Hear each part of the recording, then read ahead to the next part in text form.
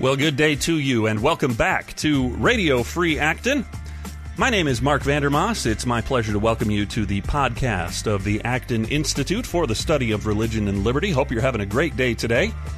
And we've got a good podcast lined up for you once again. And if you were with us on our previous edition, you'll know that this is part 2 of a podcast featuring our very own research fellow here at Acton, Michael Matheson Miller, who is talking on the phone with former ambassador to the Holy See for the United States, Francis Rooney. Ambassador Rooney served under George W. Bush as the ambassador to the Vatican and has now released a book detailing some of his experiences as ambassador.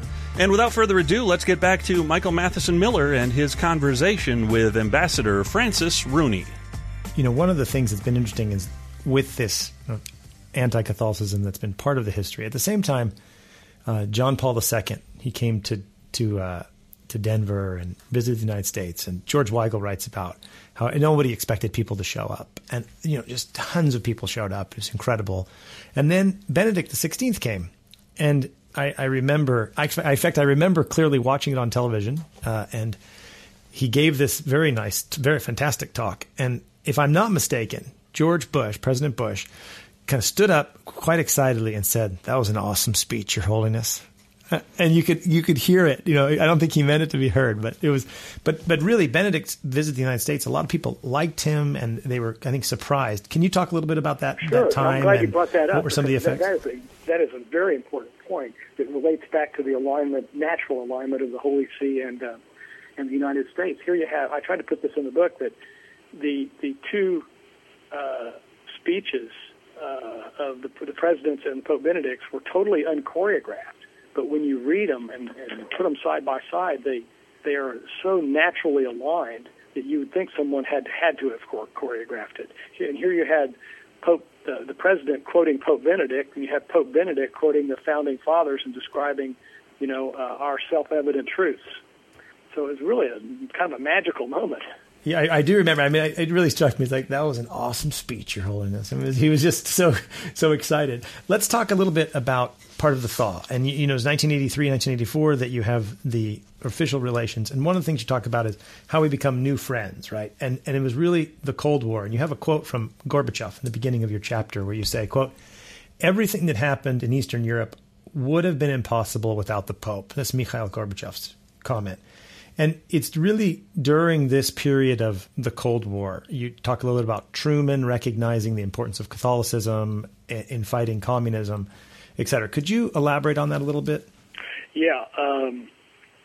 There's many aspects of the role that Pope John Paul played in the demise of the Berlin Wall and communism, that have been written about. But there's some nuances that aren't so widely understood, like the synchronized work of the Holy See and the United States intelligence agencies to get the typewriters to the Solidarity resistance workers and to get the labor unions in the United States to help them with funding and things like that. But and I think Gorbachev pretty well summed it up. It took the Holy See's soft power voice to link and leverage with the secular powers of the United States and primarily the United States and the UK to accomplish this, and that's a big time. Let's talk a little bit about soft power. You've mentioned that a couple times. Maybe you could explain it, and then we'll go from there. Sure. Soft power is the ability to influence and persuade rather than coerce, and it's accomplished by using morally probative argument, convincing argument, logic, building a bridge to the people with different opinions that creates a climate that is more conducive to their receptivity to different ideas. And the Holy See is squarely in the middle of all this. I mean, they don't have territory, they don't have a hegemonic agenda, and they're not, at least externally, a political organization. They may be a little politically inside sometimes. And as such, they can do a few things that no secular nation can do. They speak from a platform of absolute moral integrity in the world affairs. They can speak clearly, like Pope Benedict did, like Pope Francis has recently, certainly like Pope John Paul did a few times, like waving his finger at Jaruzelski in Poland and saying Poland's one big concentration camp. No elected official is going to talk like that, and as such, they can get that message out there in a unique way. The other thing is they carry this moral heft or probity because of their lack of these secular agendas. And many times we have seen the Holy See say things that we wanted said, but we could get them to say it, and it means a whole lot more. I put a thing in the book about the work of Pope Benedict getting those Iranian UK sailors released from Iran, where both the United States and the UK were absolutely prevented from direct dialogue with Iran by their own foreign policy.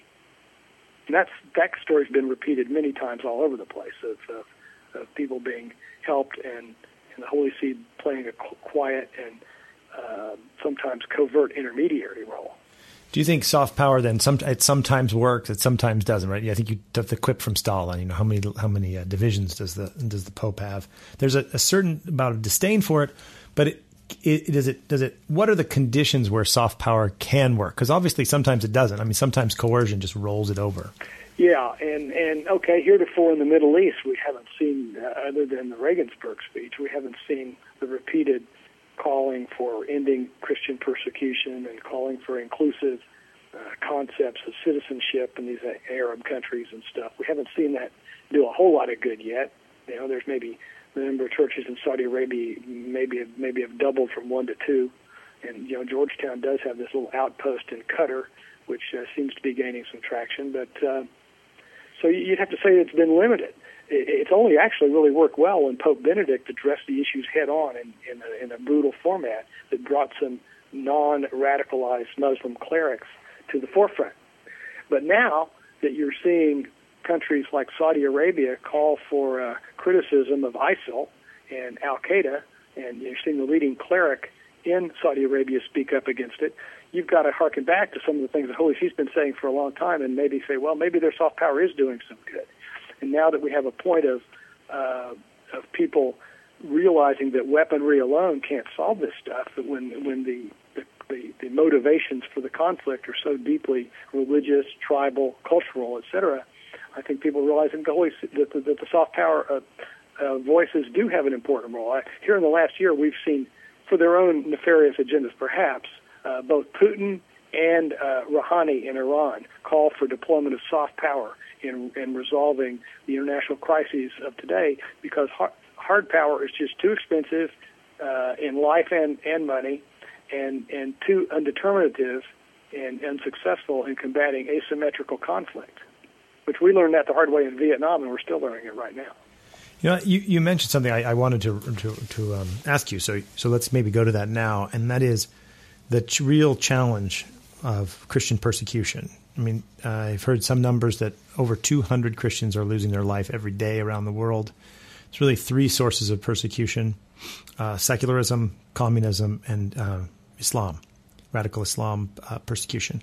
Can you talk a little bit about the challenges for Christian persecution and what maybe the Holy See, you've talked a little bit, but what Holy See is doing? And I think the when there was a possibility of invasion, Pope Francis, they were talking about peace and things, but we've still seen there hasn't been a war, but there's a lot of Christian persecution. What do you think needs to be done, and what do you think the Holy See is trying to do in the United States to try to stop this? I mean, real big challenge that millions of Christians are facing throughout the world. The one thing that they've tried to do from day one is to work on the plight of the refugees, to improve their lot, both in Jordan, Turkey. Used to be there were some in Syria, but they've all migrated, I guess, to Jordan now. And the Holy See, even back when you and I were both in Rome, we were working hard to try to improve the lot of the refugees. Now, you've got this threat seems to have broadened and metastasized into the ISIL thing in Syria and Iraq, and into things like the Maghreb Al-Qaeda, that's inspired these Boko Haram and some of these other things down in Africa that were heretofore secular and peaceful Muslims, by the way. And so the Holy See's voice there, speaking up, I think is an important one, and it has done some good here, culminating, I guess, last week with Pope Francis mentioning the just war theory. I don't know if it's the case or not, but I think it's kind of three things I would point out that are kind of interestingly potentially linked, if you would. First of all, Secretary Kerry, even though President Obama's has exhibited limited interest in working with the Holy See, I think Secretary Kerry, maybe on his own initiative, has shown some interest in that and has made a few trips to see Cardinal Parolin. That's a good thing.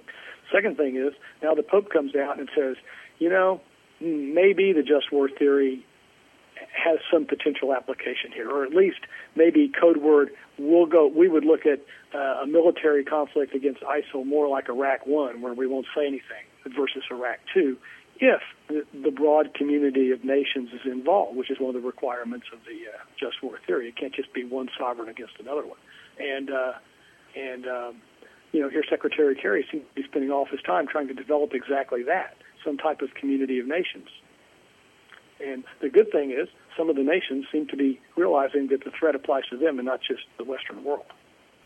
What do you think are the big, besides persecution, you could talk about that still, but what are some of the big challenges? Pope Francis people really love Pope Francis. I think there's a sense of interest and, what about this very interesting man, and there are a lot of crowds in Rome still. And what do you think some of the challenges and opportunities for the Holy See, both, I guess, not only in evangelization, but diplomatically, in, say, the coming decade, especially right here in the pontificate of Pope Francis?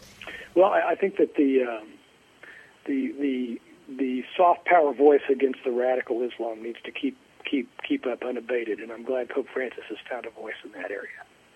I think with a number of people that have been affected and marginalized by globalization, the technology revolution, I think the Holy See's voice is appropriate there, and I think Pope Francis has been a little misunderstood in what he's said, and his perspective as an Argentine may have been unfairly or unjustly manipulated by some of the media to make it sound like he was talking about the United States. Certainly President Obama wanted to try to do that. And so those are important voices, just like the Acton Institute, speaking up for a way to have free markets and capitalism solve the problem rather than statism. And I think the Catholic social teaching is pretty much in line with that, and I think the Pope needs to continue to speak up and maybe clarify his mission a little bit in that respect. And if he'll do that, he will be quite helpful to some of the people like the Acton Institute, people like Paul Ryan, that are trying to come up with more free market solutions to the dislocations which have resulted from globalization and a rapid expansion of technology. Let's talk a little bit about globalization in two areas. One, let's talk a little bit about Pope Francis's words that you said seemed to be misinterpreted. What do you think? You said there's a problem with globalization, and many of the poor, to use the Holy Father's words, are excluded.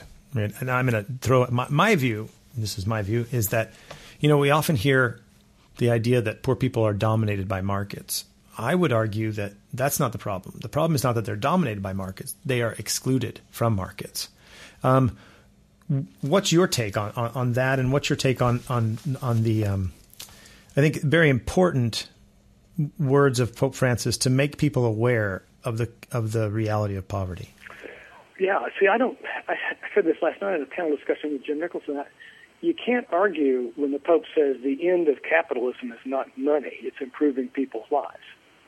It goes back to Leo XIII. So money's a means to an end. And to have fungibility of capital and provide opportunity to more and more people, you need relatively free trade versus crony capitalism, monopolies, etc., closed borders. You just remember Zimbabwe used to be self-sufficient food back when they had free market farming. So there's a lot of principles bound up in the idea that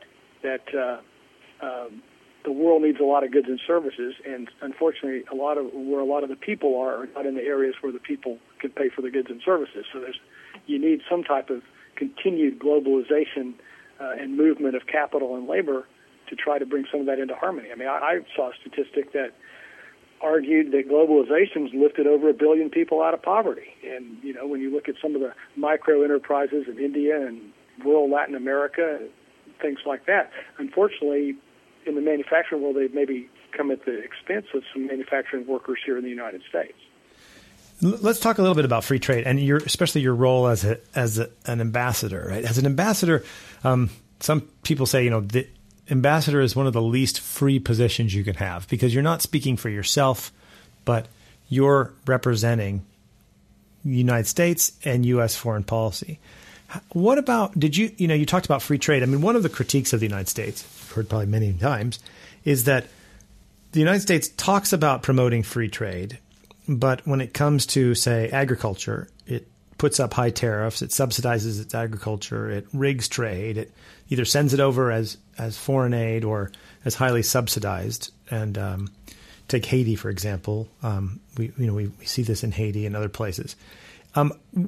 How was that for you to be able to say, I think you seem to be a believer in free trade, but sometimes the United States is maybe a believer in free trade, but not a practicer of free trade. Well, how do you deal with that? I think you've got to face the fact that there is no such thing as free trade per se when you have significant national interest in different countries that are going to have to be dealt with in anything but an authoritarian regime. And so what we're really talking about is freer trade, or as much free trade as can be accomplished by balancing the interest. And so, you could find any country, anywhere, can find instances to impeach that country's devotion to free trade and the movement of capital. But you've got to look back and say, on the whole, where is the best movement of labor and capital, and where is the most unfettered commerce and the least restrictive regulations and things like that? When you look at, on the whole, the United States is certainly still up there. And a lot of Latin American countries are certainly not, which gets back to the Pope's perspective a little bit. It's regulatory, bureaucratically intense in organizing companies there, and a lot of the bigger companies are collusive with the government, and they have sometimes monopolistic market shares. So with that in mind, I think that we need to continue to push for freer trade and recognize that agriculture in every country is kind of a sore spot. The French butter makers are pretty well protected, just like our wheat farmers. And go for what we can get. As a businessman, let's talk a little bit maybe just about your experience. You said in the beginning of our conversation, when I went there, a businessman is trained to speak as clearly and understandably as possible. And in the diplomacy, sometimes you just need to fill up the space. What were some of the challenges you found? Was that difficult for you to kind of change your mode of relationship? And I guess related to that, maybe as another background is, the United States is a young entrepreneurial country and culture, and the Vatican is an old, slow. You talk about time, right? Time in the Vatican is very different. Time in diplomatic circles are very different from American ideas of time and business ideas of time. How was that for you? Well, like I said, part of it was a learning curve. To go back to your comment about ambassadors being unfree to speak, I had it pretty good because I knew George Bush pretty well, and I knew what would be okay to say and not okay to say by him and what he and his administration were trying to do. So even though the State Department gets cold feet pretty quick if you try to speak clearly on some things, I could speak up, and I knew the president would be okay with it. And so that helped. But still, there are many times in diplomacy you have to speak obliquely to avoid making a point that's going to have create more negatives than you want to create. Whereas, like I said, in business and dealing with employees, they need certainty. They need to know that you mean what you say and you're saying what you mean. So those two things can be opposed at times. And it was a bit of a learning curve. But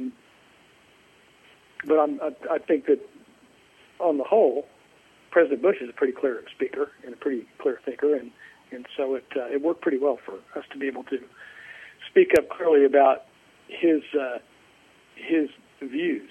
Remember the cartoon in 2005 and 6, the Danish cartoon that was republished around Europe that showed the bombs coming out of Mohammed's head, and all the radical Muslims went crazy and started throwing Molotov cocktails through storefronts and whatnot. And I didn't even ask the State Department. I just did a press conference at our mission, got all the press I could find, and I said, "This is ridiculous. This shows why the United States is such a great country." the gist of it, because we don't do this kind of thing because we respect religious freedom and freedom of speech. And obviously, many parts of the Muslim world don't seem to understand that yet. And that violence in this manner is unwarranted in the modern world. And, I didn't ask the State Department to do that. White House thought it was fantastic. Did the State Department think that was fantastic? Well, there wasn't much they could say at that point. You sometimes just have to ask for forgiveness and not permission.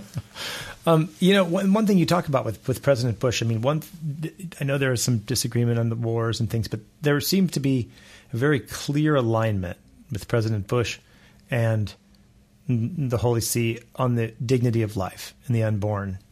How influential maybe was the Holy See and the thinking of Catholic theology and Christian theology on the president?